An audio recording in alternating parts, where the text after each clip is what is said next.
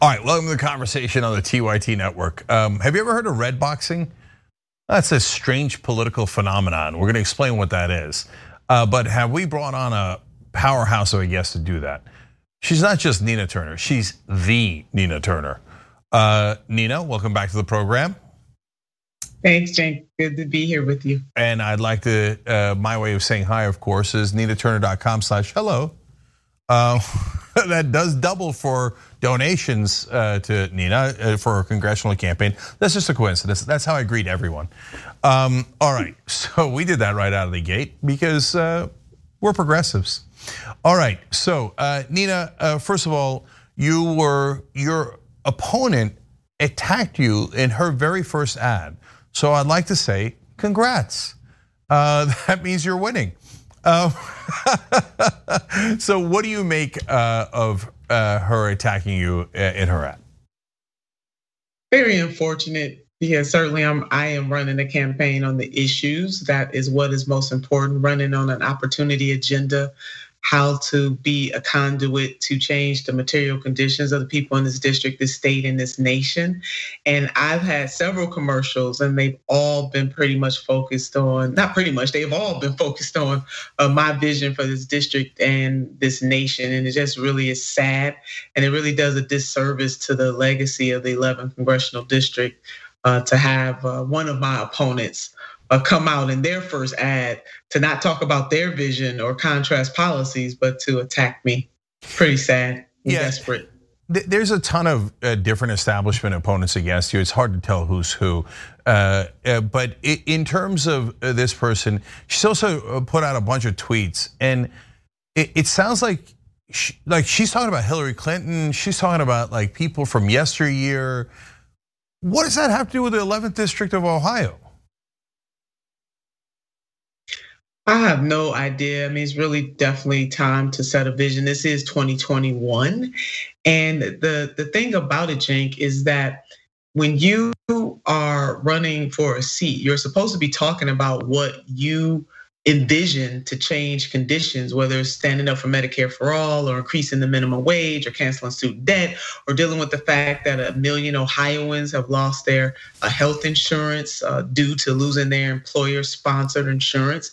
That there are some places in the 11th congressional district where folks lose 23 years on their life just because they were born in a certain zip code compared to another zip code. And we really have real challenges that deserve a vision that will provide provision for the people. So instead of languishing on what happened in yesteryear, that person should be standing up for the people of this district, or at least talking about why they're running for the seat.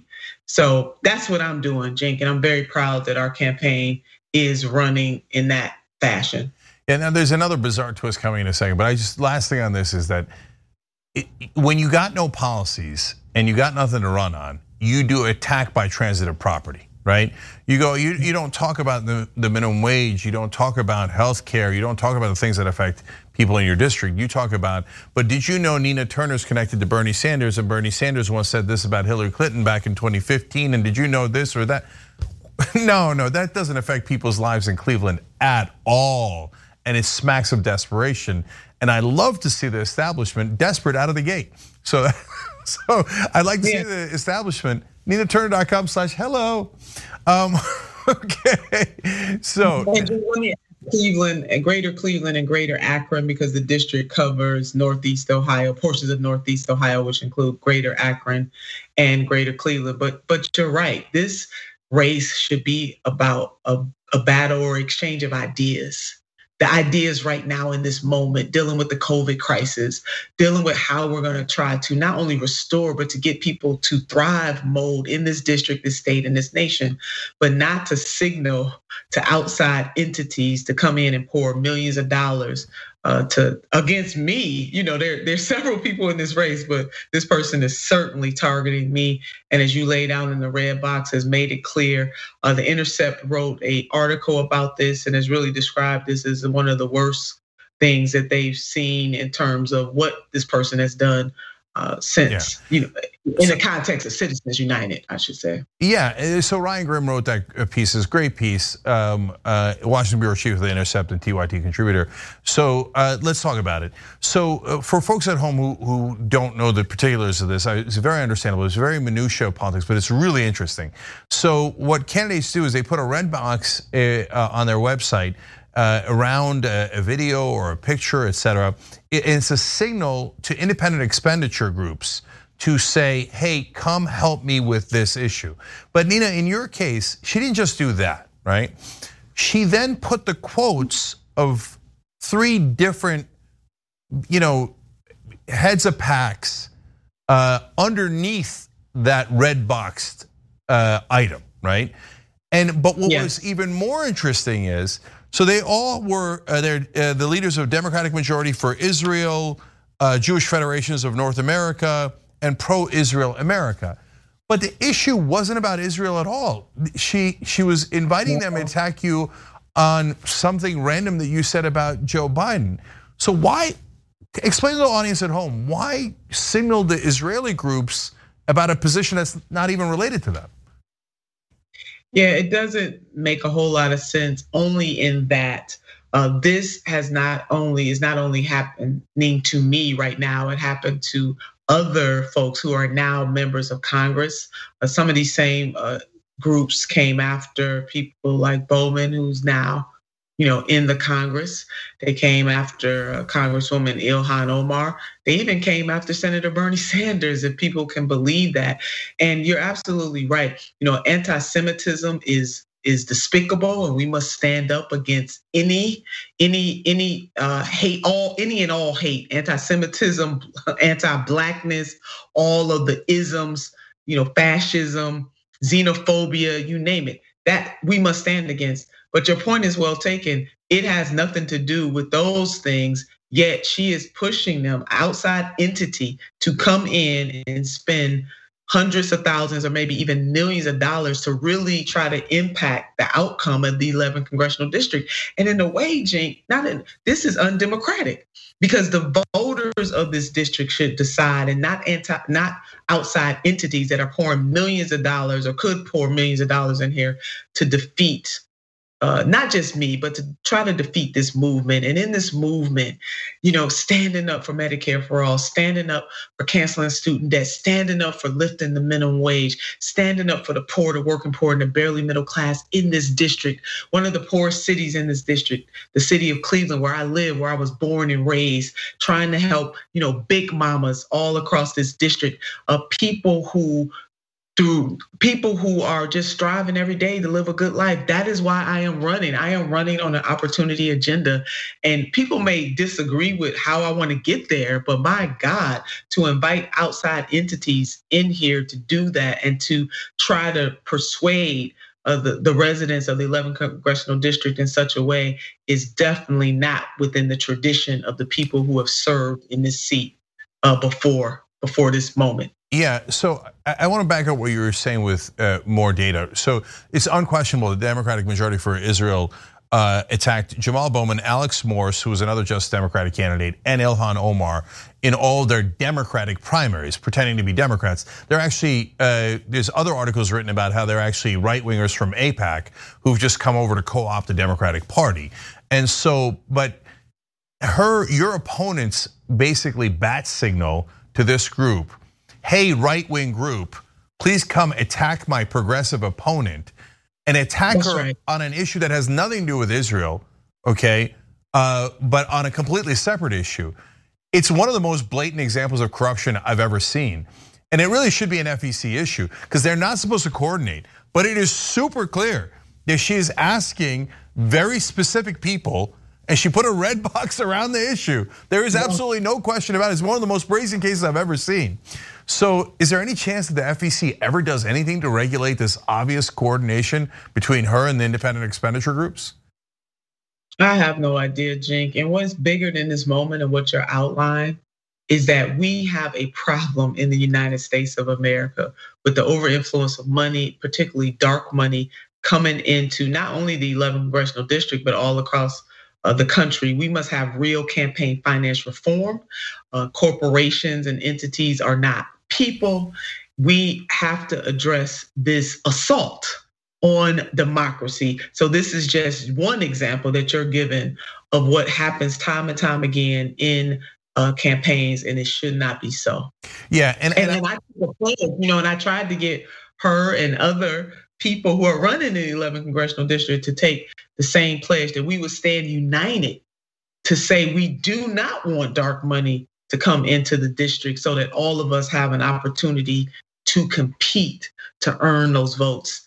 And that pledge was not signed by her or anybody else for that matter. Of course, they have no chance of beating you if they don't take giant outside dark money. And here she is literally inviting it in. And by the way, I don't want anybody to get confused. I'll double down on what Nina said. This has nothing to do with Jewish Americans who vote overwhelmingly progressive. And of course, the greatest, the presidential candidate with the best chance of winning, who was Jewish American in American history, was Bernie Sanders. These same groups, or some of them, also called him anti-Semitic.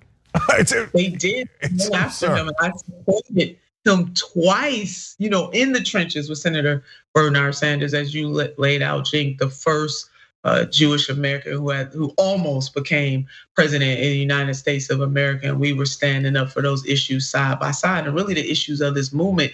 So I do want the viewers to know that although it is me who is being attacked, this is really an attack on our movement and the things that we're standing for, that conscious-minded people coming together from all walks of life, to stand up for what is just, for what is right, and for what is good. And what is happening with that red box on my opponent put out is not about what is just, right, and good. It is about trying to persuade, in one of the worst ways possible, an outside group to come in and to attack.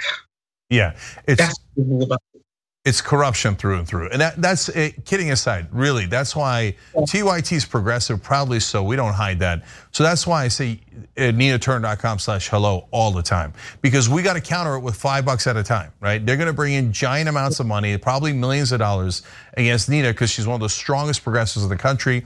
And she doesn't just walk the walk. She doesn't just talk the talk, she walks the walk. I've seen her do it. So you got to counter those guys with ninaturner.com/hello. Partly because I want to see them cry about the $5 and $10 donations you're getting.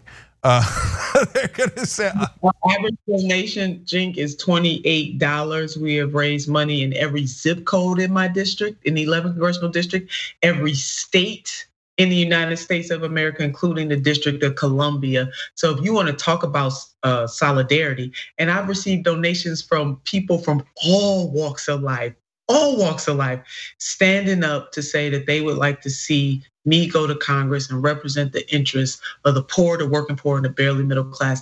That's why I'm running. That's why I've been in this fight. I'm not new to being in this fight. And that's why I'm doing this, because I really do want to see people live good lives. And part of being able to do that, it's not the only way, but part of being able to do that is to get folks to Congress who will not equivocate about whose side they are on. I'm very much in the tradition of Congresswoman Barbara Jordan, who said she was unbought and unbossed. People like Fannie M. Lewis, a local leader here in my hometown. She is since deceased, but she is a legend here in Cleveland, Ohio. Or people like Barbara Jordan, people like Fannie Lou Hamer, people who challenged the status quo of their day within the party to stand up for people who did not have. That is the reason to want to go. It is to make the lives of everyday people better. And I will continue to be that champion, even through all that we are going through. And one more point I want to make, Jink, it's me today, it's my campaign today, as you laid out and named the others who have been running pretty much in the same vein that I am running in. It's them. Who will it be next? So true campaign finance reform in the United States of America. And whether people support me or not, they should not support what is happening in the 11th congressional district at the hands of one of the people running in this race. Absolutely, we're gonna fight corruption and we're gonna win. And one advantage we have that those past champions and progressives that you mentioned didn't have is we got the grassroots now, and we got a way to connect to them.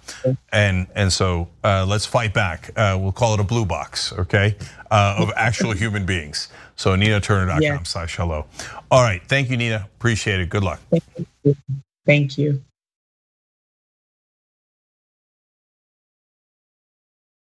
All right, back on the conversation. I've got a fun announcement for you guys. We've got a new Justice Democrat, Odessa Kelly from Nashville, Tennessee. So Odessa, first of all, welcome to the program. Great to have you. I'm glad to be here. Glad to talk to the homies. Good. I was excited because when you announced, the press covered you as the first major progressive candidate of the 2022 cycle. So I remember when we founded Justice Democrats on this show with this audience, right? And if you told us back in 2017 that just a short 4 years later that the group would have such standing that when they announced someone like you, it would immediately get the press's attention as, whoa, the Democrat in that seat better watch out, right? We would all been pretty psyched. And then to see a candidate like you would be even more psyched. So for the folks who don't know you, like you're not a standard politician.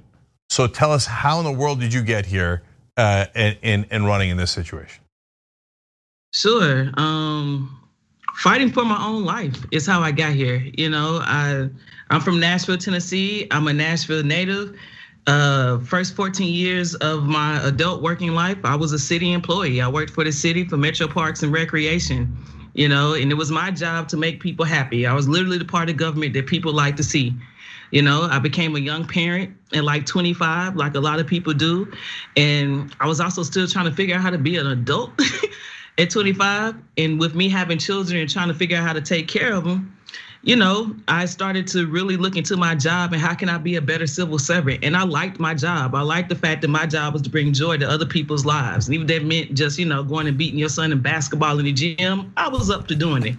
You know, but another real thing that happened is that I had to get a master's degree just to get into middle management, and I was still living check to check.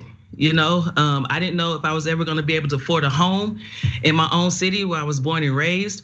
You know, the community center that I worked in is in one of the most impoverished neighborhoods in Nashville.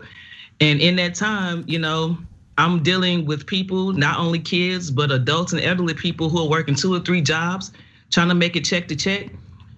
You know, I got tired of going to court for kids who did, you know, made bad decisions, but no one ever asked them the reason why they made bad decisions. And that reason was because they was trying to help their mamas pay rent. You know, and that type of stuff just got on my nerves, and that's what pushed me into activism work.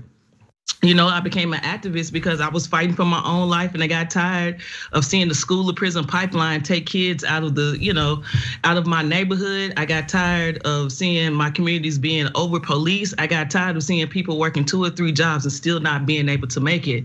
And through that, we pushed for a lot of policies. But in this last year of the pandemic, you know, what I realized is that we got problems at the top. We keep missing the mark, you know, and that's because we don't have organizers at the top who are centering people in the middle of how we make decisions. And that's not something that comes by lightly. Like, that's a craft and a skill that you have to like work on. And I'm really good at doing it. I've worked on it for the past 7, 8, 9 years of my life. And I think we need leadership that better reflects who we are as a progressive people who are trying to move the nation forward to where we need it to be to help all people.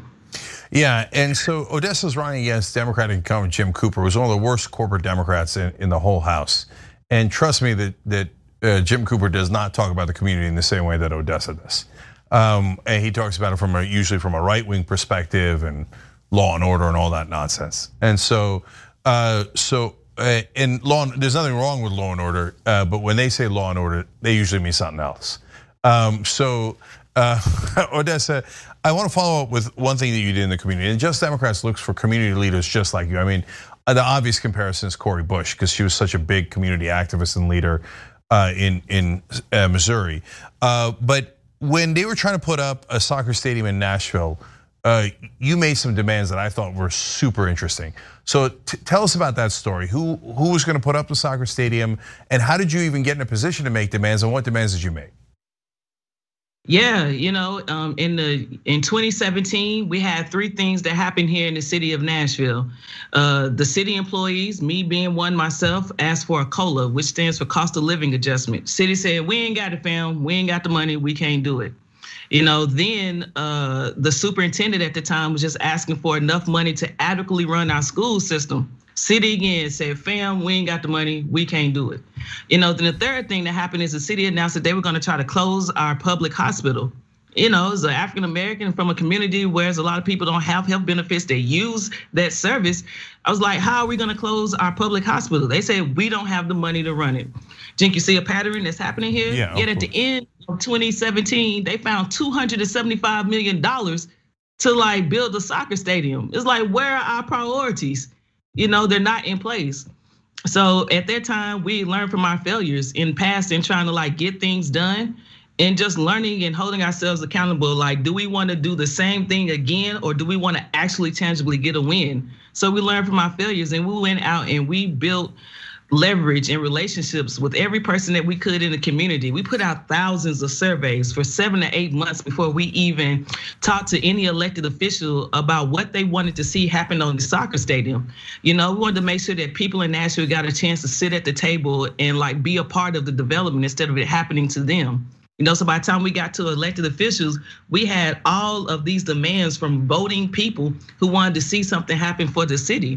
And the elected officials got on board. A lot of people that we worked on hiring, getting into these elected offices locally, they wanted to see good things happen too. They just didn't know how to do it as well. Like you said, we are fighting against people who've been putting these systems of oppression in for years upon years upon years. And I'm just sick of it. We all were sick of it. So what we did is we came together, elected officials, activists, organizers, clergy, just regular everyday people to try to get this thing done that would put 200 units of affordable housing back into the urban core of Nashville, where it's just fleeting, where we could get a $15.50 minimum wage on all the jobs that are gonna happen out there, because that's how you really are hitting at the center of the urgency that people need. In the area where they're building a stadium, it's a daycare desert. So one of the things that we made sure that we got is a daycare on a sliding scale to make sure that everyone could afford it. And there are several other things that we got, but I think building leverage and making sure that everyone can hear their voice and see some urgency in it is the thing that we did and made it such a one of the strongest CBAs in the country. Yeah, so I love that story. Power never concedes without a demand, never has, never will. So obviously Frederick Douglass said that, and you guys demanded, and you got the 20% of all housing to be affordable housing. You got the $15.50 an hour. We could definitely use that in Congress. And so I'm going to use that as a transition in a second, but I want everybody to know your website. So it's odessaforcongress.com. So by definition, just Democrats don't run with corporate PAC money, so they need your help. And you could tell she's fought back. She's won before. She, by the way, got the National Eleanor Roosevelt Legacy Award in 2019. So we'll have the links down below if you're watching later on YouTube or Facebook or anywhere else. But odessaforcongress.com. So Odessa, now look, you got that fighting spirit. You're clearly very progressive. Your campaign issues are perfect. $15 minimum wage, Medicare for all, Green New Deal. Check, check, check, check, right? But as we found out, the most important question is, yes, but when you go to Congress, will you actually fight? Because Odessa, every candidate comes on here and tells us they're going to. And then what they don't know is that when they go to Washington, there is overwhelming pressure to not fight. Overwhelming pressure, right? And honestly, they all succumb. So how can we know, Odessa, that you say $15 minimum wage, but right now they've all given up on $15 minimum wage? How do we know you won't? I'm not there yet, but I can ask people to do the same thing I did here locally. And the reason why I built my reputation and so many people nominated me to run, is because hold me accountable. I'm sick and tired of it, Jen. You talking to the choir here. Like I said, I was someone who got into activism because I was fighting for my own life, and fighting for the people who have the exact same urgencies. And I hear you. One of the things that I've heard across the nation is that the same problems that we're having here in Nashville, the same problems that are happening in LA, the Bay Area, Detroit, Chicago, Albuquerque, New Mexico, to even some of the rural places, so we got the same issues, and I'm here to fight for them. I think we need more organizers in office who know how to actually move people to where we want to be. I keep looking at this situation and I find it interesting. To all the people out there, if you're listening, please go organize in Joe Manchin's district. Put some pressure on him from the bottom up. Because the problem is he too comfortable. A lot of them are. And we have to change it from that level so that we can have, more leverage at the top to make those type of decisions. But I'm definitely gonna fight for it. Hold me accountable, Dad. Trust me, we will. So, Odessa, one last thing. Sure. Look, I think it's relatively easy to fight Joe Manchin, although apparently it's not, because very few people do it. But it gets much harder when you have a progressive leader tell you stand down, right? And Odessa, you're new to this and you don't know, and we have a strategy that we're not going to tell you, but we have a strategy that we're going to get at later, and you're going to hurt the movement if you fight now. What do you say to that? That's not what I'm running for, hopefully I have all of you on our team as well, just like in the way that we've built power so far, and we have to keep building that power. I'm not running this race to be palatable. I'm running this race to be authentic and true to the people who need to have their voices heard in leadership. And I'm hoping that's what resonates with people and why so many people have been excited about my campaign so far. In the same way that I ran a community center, in the same way that we have organized, it was that we've tried to speak truth to power and just let the chips fall where they may. And so far it's worked out well for us. The last thing that, we want to do is copy voices of oppression that have been pushing back against us. I think that one of the most important things about the race that I want to run is that far too long, especially as a Black woman, as a gay woman, as a woman, we've had to form our votes out of mitigating the harm that happens to our bodies and to our communities. And I'm tired of that. That's the reason why I'm running. I want to run. Our leadership should be able to inspire hope and tell us what we can do and create visions of what can be possible if we think about it and do it together. Not mansplain to me why we can't do something, which is what I think I hear you saying. And I definitely want to be one of the individuals that kowtow to that, so I'm not running to adhere to other people who are in leadership. I'm running for the people out here who need help. I think it was I forgot who it was that said the people closest to the pain should be closest to the leadership or closest to the power. And I 100% believe that, and that's exactly the way that I plan on advocating and pushing for anything that we doing at the congressional level.